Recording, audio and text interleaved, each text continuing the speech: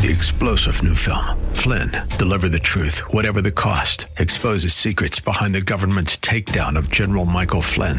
Flynn knew what the intel world had been up to. He ordered the first audit of the use of contractors. This set off alarm bells. He told the truth. He was the most dangerous person for Donald Trump to hire. They had to get rid of Flynn. Flynn, deliver the truth, whatever the cost. Available now. Watch it today. Go to salemnow.com. salemnow.com. Grace and peace to you, and welcome to Radio for Real Life with Sean Azzaro, the senior pastor of River City Community Church in San Antonio, Texas. A church that exists to help people just like you find the real life you were created for and then find it to the full. That's what Jesus promised in John 10:10. And today we're going to hear a challenging word from Pastor Sean Azzaro, as every day we face challenges to our convictions, which sometimes are threatening. Have you noticed the hostility on Facebook? Friends and family relationships are torn. So what do we do with these moments, especially when our faith is the conviction being challenged? In the Bible, there's three guys named Shadrach, Meshach, and Abednego with an example of courageous living that ended up with an inspiring result. RealLife.org has this full message, sermon notes, and series available for free, but if you feel led to bless this listener-supported radio ministry, then please do. There's a place to give at RealLife.org. Today's part 2 of the message called The Power to Inspire. It's time for Radio for Real Life. Important note before we go on, and this is really significant. The inspiring speech, you remember the speech? We love this part because this is a familiar story. We love the inspiring speech of verses 16 through 18. Remember, Shadrach, Meshach, and Abednego answered and said to the king, "O king, we have no need to answer you in this matter. If it be so, our God whom we serve is able to deliver us from the fiery furnace. And he will deliver us out of your hand, O king. But even if he doesn't, be it known, we will not serve your gods or worship the golden image you've set up." And we just go, I could have church. Preach it, boys. We get excited. Yeah, look at that. And really, that little speech kind of gets me fired up. I'm like, I can feel my backbone getting stronger right now. You know what's interesting? That speech didn't do much for Nebuchadnezzar. It does a lot for us. And it should. I think it should. But it's not what influenced Nebuchadnezzar. Because when he said that, when they said that, he just got mad and threw him in the fire. He was not moved, like, wow, great speech. Man, guys, well, no, I'm sorry, I'm wrong. You guys come sit by me now. We'll throw someone else in the fire. He wasn't moved by the speech at all. But something changed when they lived their conviction right before him by refusing the idol and choosing the furnace. Now that was inspiring. That changed him. It was the power of conviction lived out right before his eyes that transformed this guy, changed his perspective. In fact, real quickly here, I want to suggest that Nebuchadnezzar saw 4 things that living our convictions always makes visible to those around us. 4 things that when we live our convictions always become visible. Number 1, when we fearlessly live out our convictions, people will see Jesus.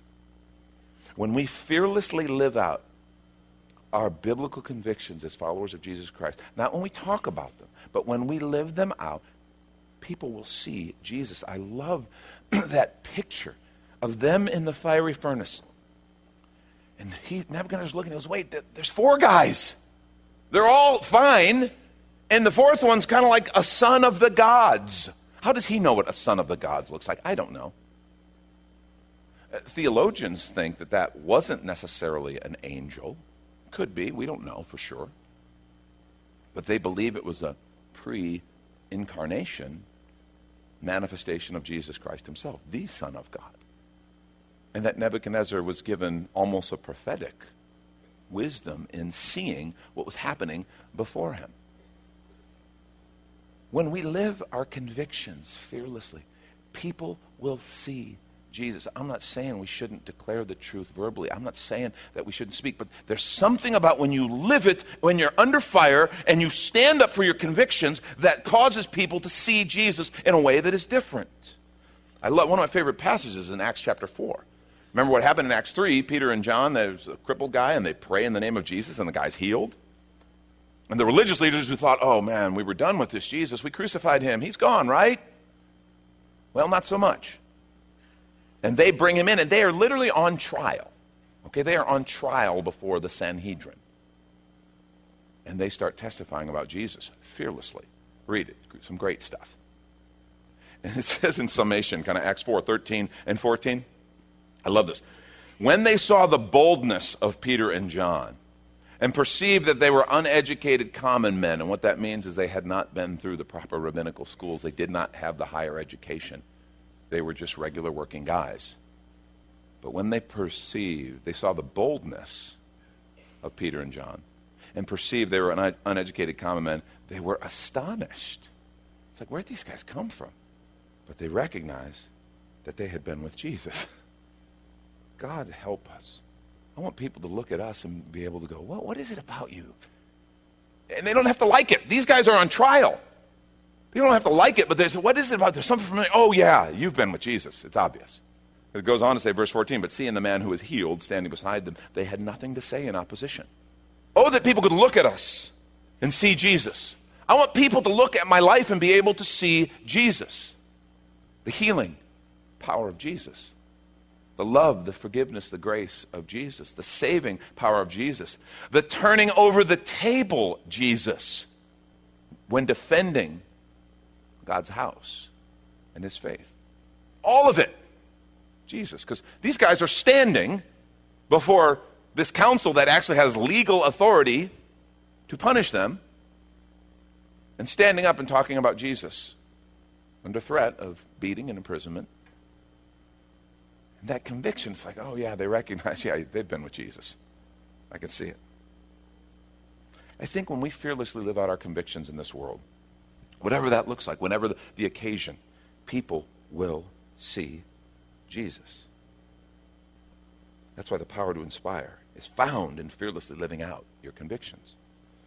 A second thing I think becomes obvious. Nebuchadnezzar saw it. I think others will too. When we fearlessly live out our convictions, it becomes obvious whom we serve. It becomes obvious whom we serve. One of the coolest lines in this whole story is when he refers to them and he calls to them in the fire. And he says, guys, servants of the Most High God. I love that part. He calls to them.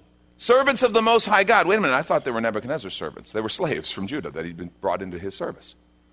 But all of a sudden Nebuchadnezzar recognizes, yeah, I'm the king, I got armies, I can sack cities and all, that's cool. I can't do that. Isn't it cool when even world leaders step back and recognize there is something bigger happening, there is someone bigger. And he looks at these guys who are his slaves and says, Shadrach, Meshach, and Abednego, servants of the Most High God, come out of there. That's awesome. When we fearlessly live out our convictions, it becomes obvious whom we serve. It becomes obvious there's something bigger at work. And interestingly enough, it becomes obvious that they weren't serving themselves. Because nobody who's serving themselves says, yes, I'll go get thrown into a fiery furnace. Yes, I'll take the punishment. I'll lose money. I'll lose the deal. I'll lose my job. I'll whatever. People who are serving themselves don't do that.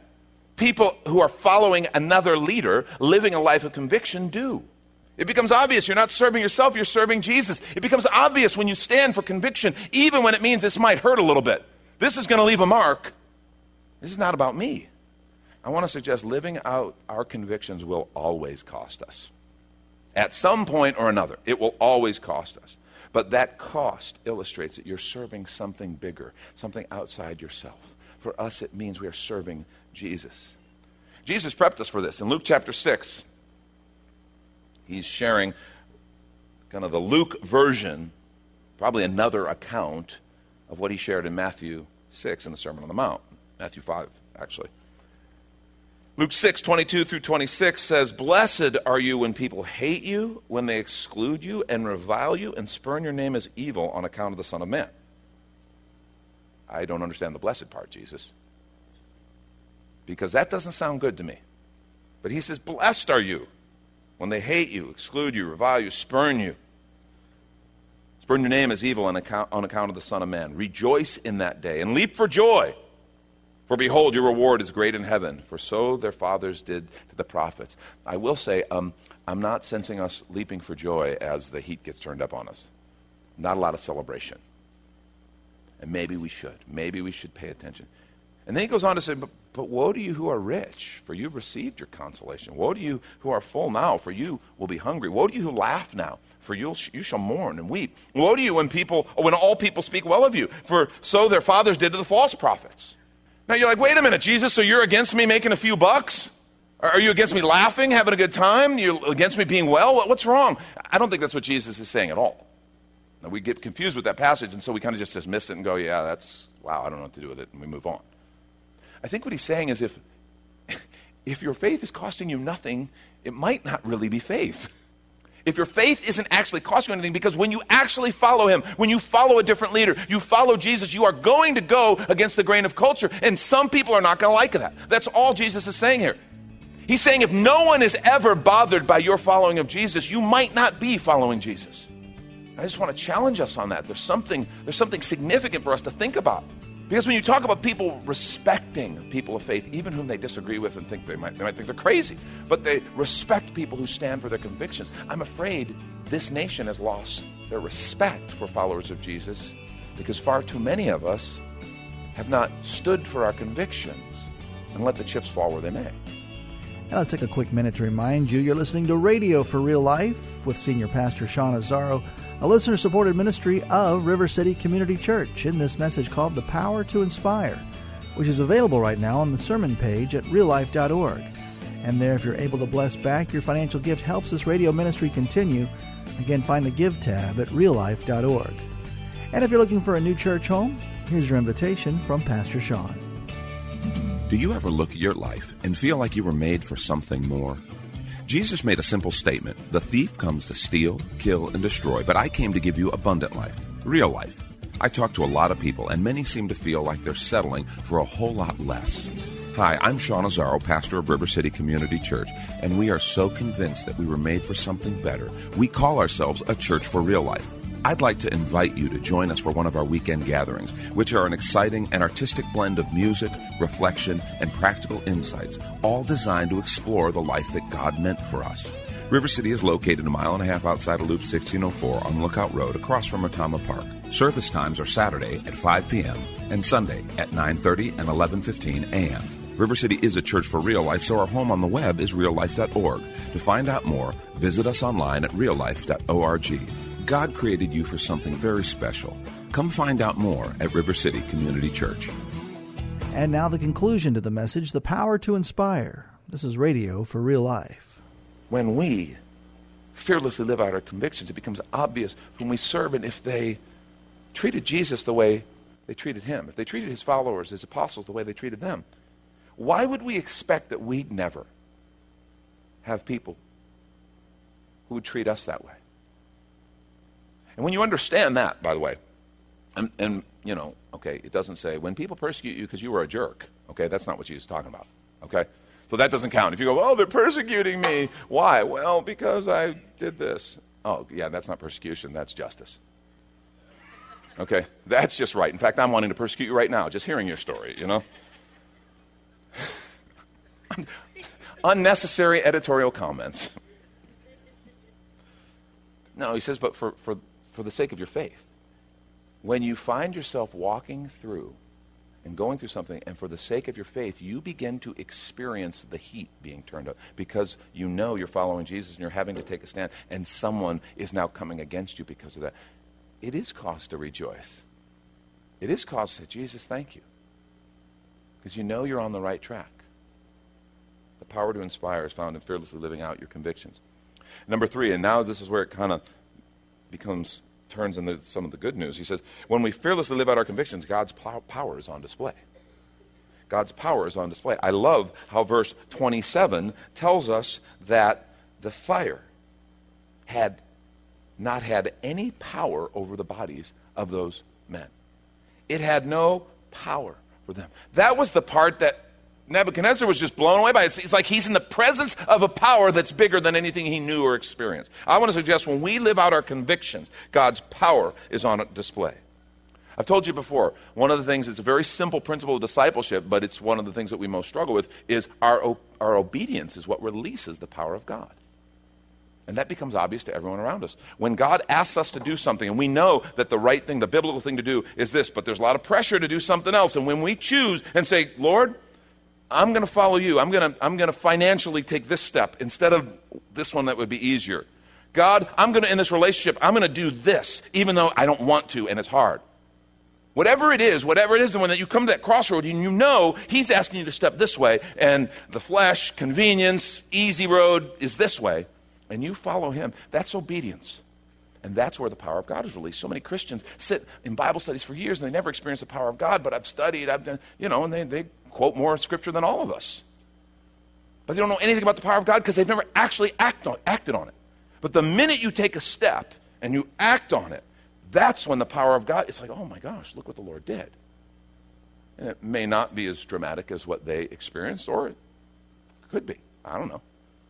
I do know that's the moment when now you begin to walk in that truth, and that truth begins to set you free. It's like, wow. But what's interesting is not only does our faith get built as we see the power of God manifest through those steps of obedience, but people around us, they begin to see, oh, the power of God. And it can be in 100 different little ways and in some really big ways. People will see that even if you go through the fire, and understand, there's no promise here saying we won't go through the fire. Do not hear that. Sean said, no matter what we do, everything will be rosy. Yeah, Sean didn't say that. Okay? Because the Word doesn't say that. We cannot give that promise. What I am saying is, people will look and see that even if you go through the fire, even when we go through the fire, because I think we all will at some point or another, you won't get burned. I love that description. It says their clothes didn't smell. Their hair wasn't singed. It's like they'd never been there. Isaiah 43, 1-3 says something similar. It says, but now thus says the Lord, he who created you, O Jacob, he who's formed you, O Israel, fear not, for I've redeemed you. I've called you by name. You are mine. When you pass through the waters, I will be with you. And through the rivers, they will not overwhelm you. When you walk through fire, you shall not be burned, and the flame shall not consume you. When you walk through fire. Wait a minute, Lord, you're saying we're going to walk through fire? Yes. It's a part of life. You follow me. You live in this world. You're going to, from time to time, walk through the fire. But you shall not be burned, and the flame shall not consume you. For I am the Lord your God, the Holy One of Israel, your Savior. In other words, you go through the water, but you're not overwhelmed. You go through the fire, but you don't get burned. And what I mean by that is, have you ever known somebody to go through, a person of faith, walk through something horrible, and they come out, and it's almost like their faith is bigger. Their attitude is sweeter. They're not bitter. They're not angry. And it's like, you just went through an unbelievable fire. I don't smell any smoke on you. Come here. You know what I'm saying? They don't have that residue of anger, bitterness, resentment, the smell of the fire. Oh, they went through the fire. It's real. They fought cancer. They lost a loved one. Someone left them. They lost a child. Whatever. There's lots of things we walk through. But these people of faith, when you live your convictions in the context of even the fire, it's like you don't smell burned because you weren't alone. You were in the presence of Jesus. The power to inspire is found in fearlessly living out your convictions. Last thing, when we fearlessly live out our convictions, people see the glory of God. I love how Nebuchadnezzar just praises God. And again, it gets a little crazy. Okay, this is the pagan king, kind of evangelism. Anybody who says this is going to be torn from limb to limb. Okay, well, we can't really do that. But look at how he was changing. And he comes to believe there is no God but this God of Israel, the God of Shadrach, Meshach, and Abednego. When we fearlessly live our convictions, people will see the glory of God. And folks, let me tell you something. That is what is most desperately needed. God's glory on display. God's glory, his preeminence. He is over all. And one of the things, if we want the world, we can talk about the world out there, the media, whatever. Forget that. Our world. Our world. The people who see us know us. Okay? I'm not, bottom line, I may get to think, hey, I can't change the world, but I can sure change my world, and by such, influence the whole world. When I begin to live my convictions, people see the glory of God. When you begin to live your convictions, people in your circle, and that circle expands. When this church begins, when we all begin to live our convictions, the people of this community begin to take notice and begin to see the glory of God on display, and that is desperately what is needed to change the hearts and the minds of this nation. People of God, standing for their convictions, living Jesus, speaking the truth in love, manifesting the presence and the reality of Jesus. That'll change the world. See, to change the world, we don't need to have all the answers. And I think we worry about that. Well, but if they say this, I got to say this. I don't know. So I better shut up. I better not say anything. Yeah, no. Just stand up for your convictions. Just let Jesus live through you. We don't need all the answers to change the world. Change the world, we don't need bigger and better methods. We really don't. To change the world, we don't need to correct every error in the world. Okay? What we need is to live Jesus. Let him take care of that. Live Jesus. Follow Jesus. Let him live through us. I want to say real quickly, if you're here and you're listening, you say, I got to be honest, there's a disconnect between, I guess, my professed convictions and my behavior. Instead of beating yourself up, instead of just heaping condemnation, what you need to do is repent. You know, we think of repentance, oh, that's hard, that's a bad news message. No, it's not. That's the good news message. That's what Jesus said, repent, for the kingdom of God is at hand. What that means is I'm walking my own way, and I recognize it's not working. I'm a sinner. The stuff in my life is not working. Even as a follower of Jesus, if you go, I'm not living up to my convictions, I want to challenge you, just turn. That's what repentance means. You go to the Lord and say, Lord, I don't want my way anymore. I want your way. And you turn and repent. Please forgive me, Jesus. And then you change your mind, and you say, okay, I'm going to follow you. If you find there's this disconnect between what you believe your convictions are and what your behavior says, you need to repent. See, that's Jesus' model of life change, repentance. And it works every time. Ask him for forgiveness, turn, and he comes and he empowers. And then if you stumble and fall, you repent again. Jesus, I'm sorry, forgive me. I want to turn, I want to follow you. A couple things, real practical things you can do to I think, raise kind of that sense of living, fearlessly living our convictions. First thing, number one, if you've been compromising, you know you've been compromising. If there's an area where you know, maybe it's a relationship. I've been compromising what I believe to keep this relationship. I've been compromising what I believe. And it could be a dating relationship, it could be at work, it could be a client. If you've been compromising, ask for forgiveness. Ask for forgiveness. You know that, just say, Lord, please forgive me.